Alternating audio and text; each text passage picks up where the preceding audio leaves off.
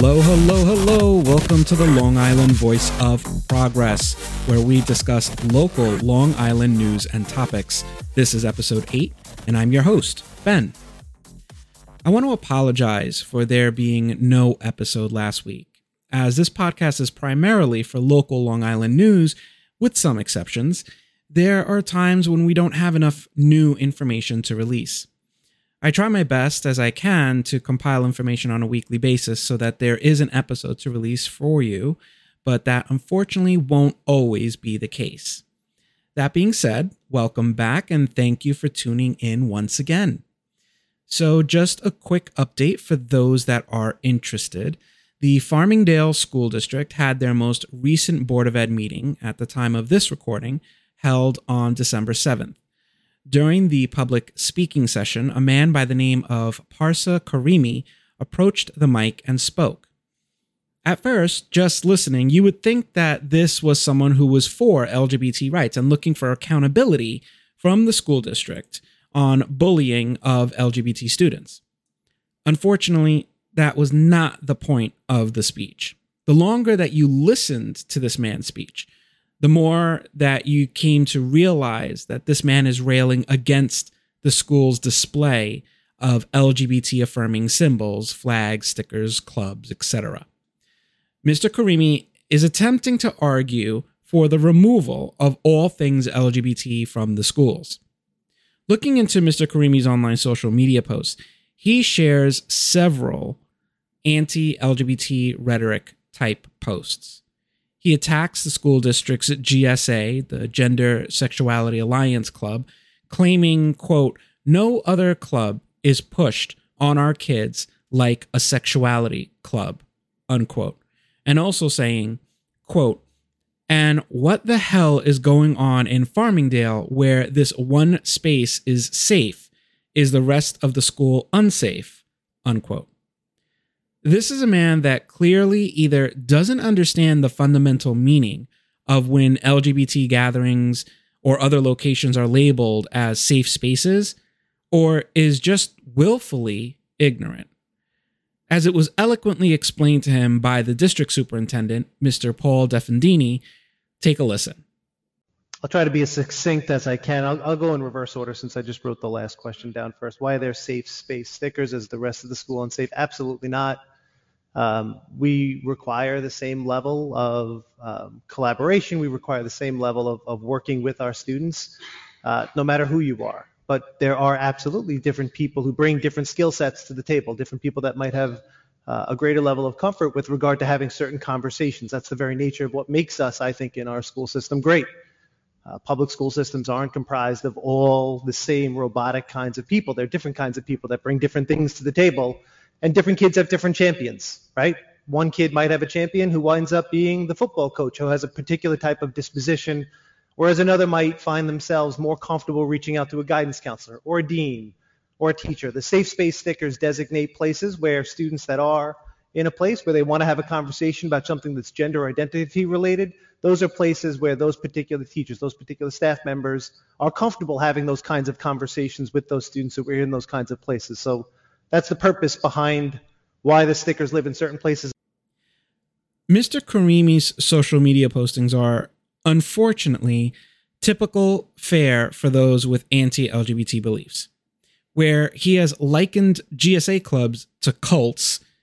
He has posted that the use of safe space stickers are akin to grooming children, along with many other links to anti-LGBT materials.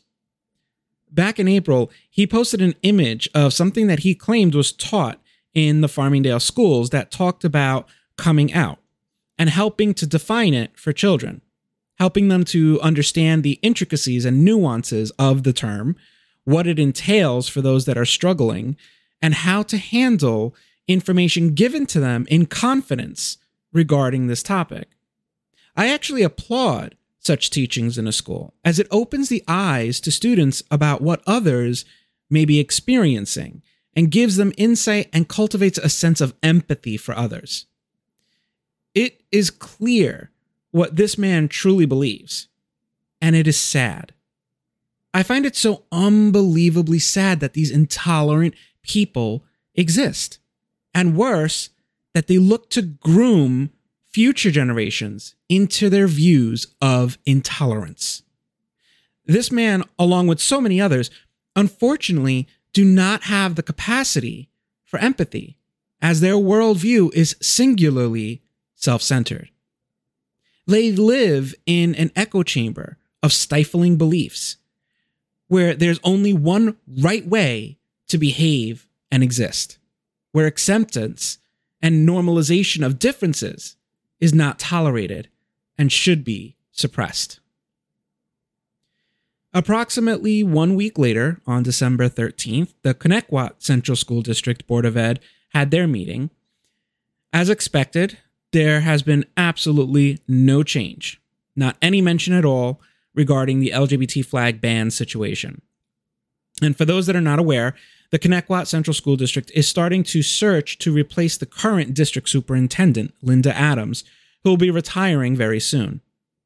Which leads me into mentioning a resident that spoke at the podium that showed concern of a statement that they claim to have heard indicating that the board is seeking an individual that is willing to ignore and or otherwise go against New York State policies. This information at the time of this recording has not been verified. I'm only reporting what was stated at the board meeting by a concerned resident. But I have to say, if this statement is true, that is very telling in the manner in which this current Board of Ed is looking to move this school district. I'll be sure to update you with any additional information as it becomes available in future episodes. Now, I know that watching or attending Board of Ed meetings can be exceedingly tedious, and I have to say, I feel that it's a shame that they are held so late and during the weekdays, as it makes it really difficult for community members to participate.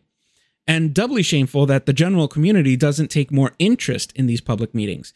But I will admit, I share in that shame. It wasn't until recently that I myself became involved. But I'm digressing. For those that are not aware, the Connetquot Board of Ed took it upon themselves, without consulting the community, to write an anti-vaccination letter, quote, on behalf of the community, unquote, to the governor's office. Now, I do understand that these people were elected to represent the community, and based on said election, it is presumed that they speak for the majority. If recent months have shown me anything, it's that they were not elected by the majority in any way, shape, or form. They were elected because the majority were too lazy or uninterested to partake in the election process. The conservative and intolerant right, unfortunately, were more galvanized to participate and came out in approximately 2-to-1 ratios to vote. Strange thing is, when you look at the census statistics, the total voting population that came out was somewhere around 12%. So yeah, not a majority by any definition. Just a majority of the small numbers that cared to participate, which is unfortunately how our democracy works. If you don't participate, you potentially can be ceding your rights over to a minority group. See, here's the thing. And just as a forewarning, I'm jumping into political talk now. As much as you hear the right talk about the, quote, liberal media, the truth is that our media favors red America. What most don't realize is that most of the media is owned by right-wing billionaires. This is why our voices are so important, now more than ever, because media is being controlled by those with the most money. And more often than not, those individuals are out to protect their own assets and care nothing for their fellow man. Our current system of government wasn't designed to accommodate an egalitarian, multiracial, pluralistic democracy. Now, I know many of you are probably thinking, what did he just say? It was a mouthful for sure, but when we talk about democracy, so many of us use that word, democracy, thinking that it represents what Democrats are fighting for. And it does, but in a very general sense. I say that because both sides can be heard making the same claim. that they're fighting for democracy. The thing that we need to ask is, democracy for who? And how much democracy and who gets to use it? That is where you see the stark difference between the two sides. The right is looking to utilize democracy to inflict their will on everyone around them. Let's be honest here. The vast majority of their base is not very diverse. You know what I mean. This is one of the reasons why it is so much easier for Republicans to get across a message to galvanize their people, because they don't need to tailor their message to make it understood by their membership. Democrats, on the other hand, are extremely diverse. We hold the majority of the different races, different languages, different cultures. It is increasingly more difficult for us to get a unifying message when it has to be expressed in multiple languages and tailored for multiple types of cultures. And to be clear, I don't say tailored to mean in a manipulative way. I say tailored to mean in a way that makes the message clear to those hearing it based off of their own life experiences due to their culture. This is one of the reasons why Democrats have such a difficult time in getting a unified message across, because we are so diverse. I'm a firm believer that our diversity is one of the strongest things that not only Democrats have in their favor, but humanity as a whole. But it's also one of our weaknesses in the sense of communication. So again, to be accurate, the term egalitarian, multiracial, pluralistic democracy is the most realistically what Democrats are fighting for. A true democracy where everyone's voice is equal, where everyone is seen as having equal rights, with no second, third, or other class citizen. It represents a true democracy where the will of the majority is heard. Our system of government, as it is currently designed, unfortunately, consistently awards disproportionate power to those that are not on board with that idea of true equality. Our current system has baked into it a flaw that gives the potential for a minority to impose their will onto the majority. Democrats need to work hard in changing that. We need to properly democratize the structure of our current system of government. And to drive this point home in how the Republican Party is in no way for the rights of all, but rather for the rights of a few and the rest be damned, you may or may not be aware that recently the Respect for Marriage Act was passed by both House and Senate and signed by the president into law. Now, when it was on the House floor to be voted on, there was a Republican Congresswoman by the name of Vicky Hartzler of Missouri, who took to the floor in opposition of the bill. Listen here. I hope and pray that my colleagues will find the courage to join me in opposing this misguided and this dangerous bill. You know, for a party that touts itself and tried desperately to brand itself as the party of family values, they continually manage to present themselves as a party that is morally bankrupt and devoid of humanity, in addition to lacking family values. Compare her reaction to that of Pete Buttigieg, who was recently interviewed and asked to respond to this Congresswoman's statement on the House floor. He responds by saying how he wished that she could see his family in their everyday lives, in deciding who would empty the dishwasher after a tiring day of work, or remembering to buy eggs or puffs for the kids to enjoy when they're in their stroller or driving in their minivan. When you look at the two sides, it is clear which side actually displays family values and which party is grounded in bigotry and insecurity. Shortly after Congresswoman Hartzler's outburst and crocodile tears on the House floor, her nephew, Andrew Hartzler, who happens to be gay, went on the record to denounce his aunt in a TikTok video that has gone viral. Listen. So despite coming out to my aunt this past February, I guess she's still just as much as a homophobe. Obergefell is not in danger, but people and institutions of faith are. Aunt Vicky, that's not right. Institutions of faith like religious universities are not being silenced. They're being empowered by the U.S. government to discriminate against tens of thousands of LGBTQ students because of religious exemptions, but they still receive federal funding. It's more like you want the power to force your religious beliefs onto everyone else. And because you don't have that power, you feel like you're being silenced. But you're not. You're just going to have to learn to coexist with all of us. Andrew spoke with BuzzFeed in an interview and was quoted in saying, quote, "I do feel compelled to speak out when I see this just to counter these messages. I don't want my last name to be associated with hate. I want it to be associated with love." End quote.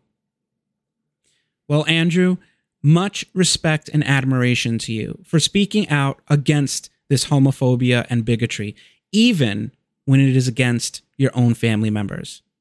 We need more voices like yours in the world to call out bigotry wherever it is found. So thank you. And Vicky Hartzler is not alone. Other right-wing mouthpieces like Laura Ingraham came out on her show on Fox News after the signing of the Respect for Marriage Act by President Joe Biden. She had this to say.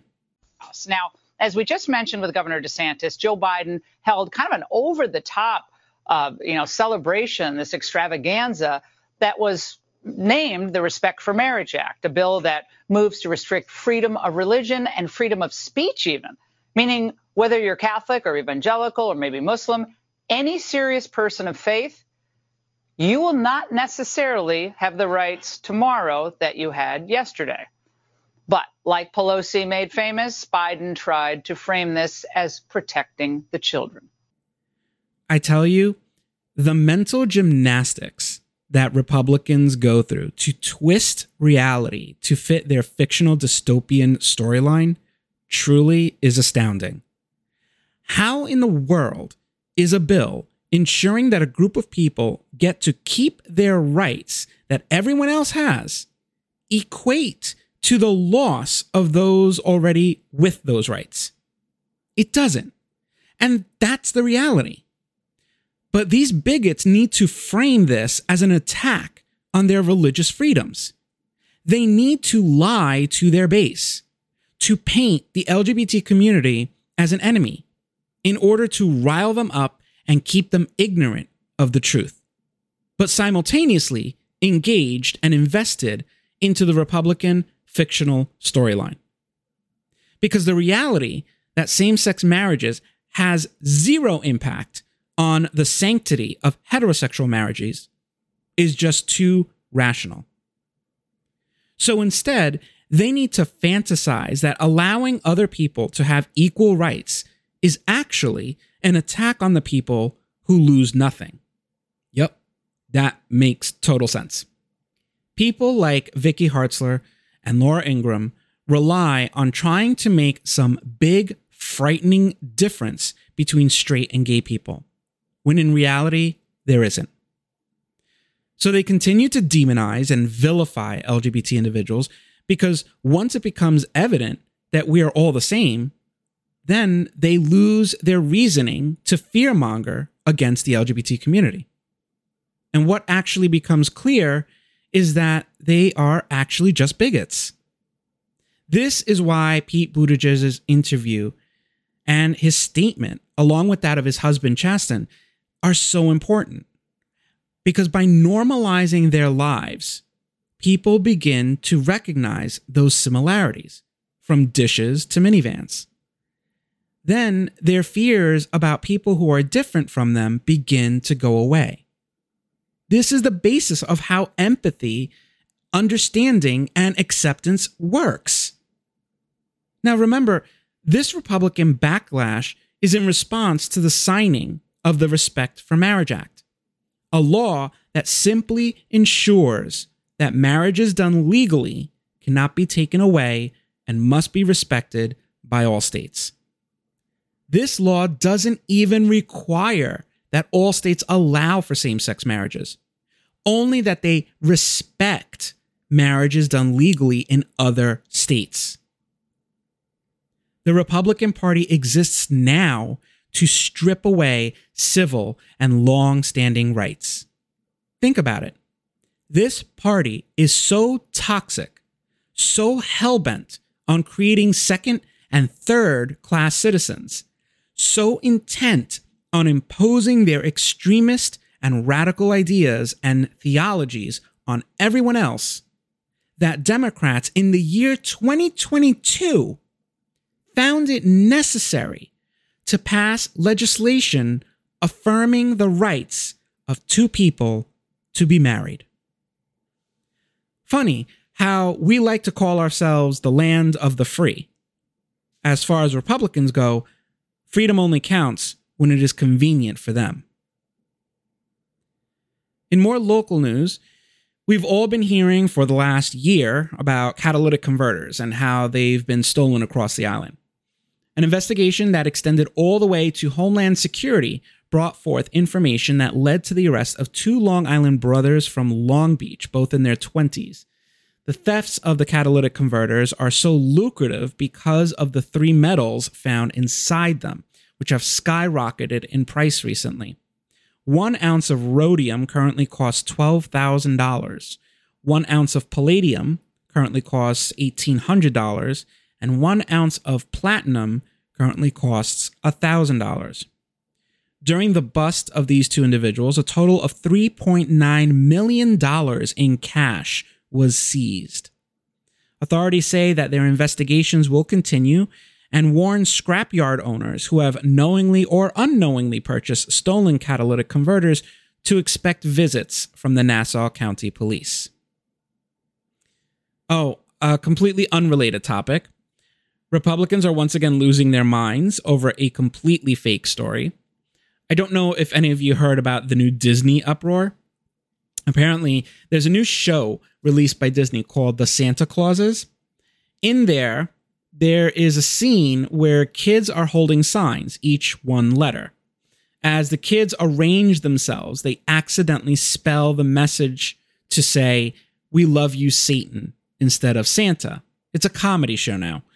And it was meant as a joke, after which the children rearranged themselves really quickly to spell it the right way. Well, that set off the extremist right-wing lunatics, including some Long Island homegrown anti-government groups. They repetitively complain about this, purposely showing a single out-of-context screenshot of the misspelled message to once again get their collective underwear in a twisted bunch. Get a grip, you wackos. It's a comedy show, and it was a joke. But instead, they are suggesting that Disney is promoting satanic messaging. I'm telling you, the right-wing lunatics are never happy or satisfied unless they're pointing at some imaginary enemy. So now, these intellectually challenged individuals are claiming that Disney is starting a war on children. Yes, you heard me correctly. The Republican Party is like some demented version of Alice in Wonderland, where they keep going further and further down some twisted rabbit hole of uneducated buffoonery. Moving to the east end of our island, I'd like to share news I found in an article published this week on the Suffolk Times. Last Thursday, a Southold teacher, John Myers, was beaming with pride as he took photos of a Christmas tree decorated by the high school's Gay-Straight Alliance to spread holiday cheer. Decked out in tinsel and ornaments, the club also added LGBTQ flags to celebrate inclusivity and visibility in their community. Later that evening, Mr. Myers went down Main Road on his way home from work. As he glanced at the tree to admire his students' work, he was met with shock and disappointment as he discovered that the tree was robbed of all of its decorations. Mr. Myers, an English as a new language teacher who taught in the district since 2003, turned to social media to share his frustration. The students of the high school GSA club, known as SAFER, Students Alliance for Equality and Respect, experienced a variety of negative emotions after hearing what had happened to the tree that they so lovingly decorated. His post was shared by the community and drew public outcry by alumni and local leaders alike. Upon learning of the incident, Camille Limingeli, program coordinator for the East End's LGBT network, said her initial reaction was one of shock and sadness. She put out a call of action to her friends and neighbors, and then some holiday magic happened. Equipped with a new batch of pride flags, homemade rainbow ornaments, and multicolored garland, Ms. Limingeli was joined by nearly a dozen community members last Saturday to restore the tree to its former glory. A Southold town trustee who runs Little Ram Oyster Company, Elizabeth Peoples, along with her wife, Stephanie Bassett, joined in redecorating the tree. Ms. Peoples said the community's response was heartwarming in light of the negative experience. She was quoted in saying, "Just to see how the community could come together and turn this into such a positive experience, hopefully that really positive outreach was kind of a silver lining." Other community members that helped in the redecorating of the tree included Melinda Morris of Arnie Papery, Lori Panarello of Craft Hair, Sonia Spar, the chair of the town's anti-bias task force, along with students from the Peconic Community School. Ms. Limingeli said, quote, "It's so much bigger than just a Christmas tree in town. Right now, unfortunately, LGBT students are under attack across the country and across Long Island as well," end quote. In June, the Smithtown Library made national headlines after voting to remove LGBT pride displays from their children's departments at 4 of their buildings, a move that was quickly rescinded. 4 months later, in October, the Connetquot Central School District faced backlash over the decision to ban LGBT flags, prompting Governor Kathy Hochul to direct the state's Department of Human Rights to investigate the district's actions, in addition to several lawsuits being presented to the district. It's stories like this that show the hostility that the LGBT community face, even here on our island. But as horrible as this story started, it's heartwarming to see how the Southold community banded together to affirm that whatever intolerant bigot stripped the tree is not what the Southold community believes in. They came together to show the children that they are welcome, safe, and accepted. I just wish all communities felt the same way. Let me leave you all with one last thought, a quote from the author Adam Grant. "Generosity is not a quest for appreciation. It's an act of care and contribution. The point of giving is not to seek gratitude or receive recognition. It's to live by your principles. True kindness isn't motivated by how others will react. It's an expression of who you are." I hope we can all keep this in mind, not only during this holiday season, but in our day-to-day lives. If you have any news regarding your local area that you would like to share with us, please email us at livoiceofprogress@gmail.com. This podcast is currently available on Anchor, Spotify Podcasts, Apple Podcasts, Amazon Music, Google Podcasts, and iHeartRadio. Tune in using your favorite streaming service. And also, please don't forget to follow us on Facebook at Long Island Voice of Progress. And that's a wrap. Thank you for listening. I'm looking forward to our future podcasts and guest speakers and having you listen to them. Until then, peace and love to all. This has been the Long Island Voice of Progress.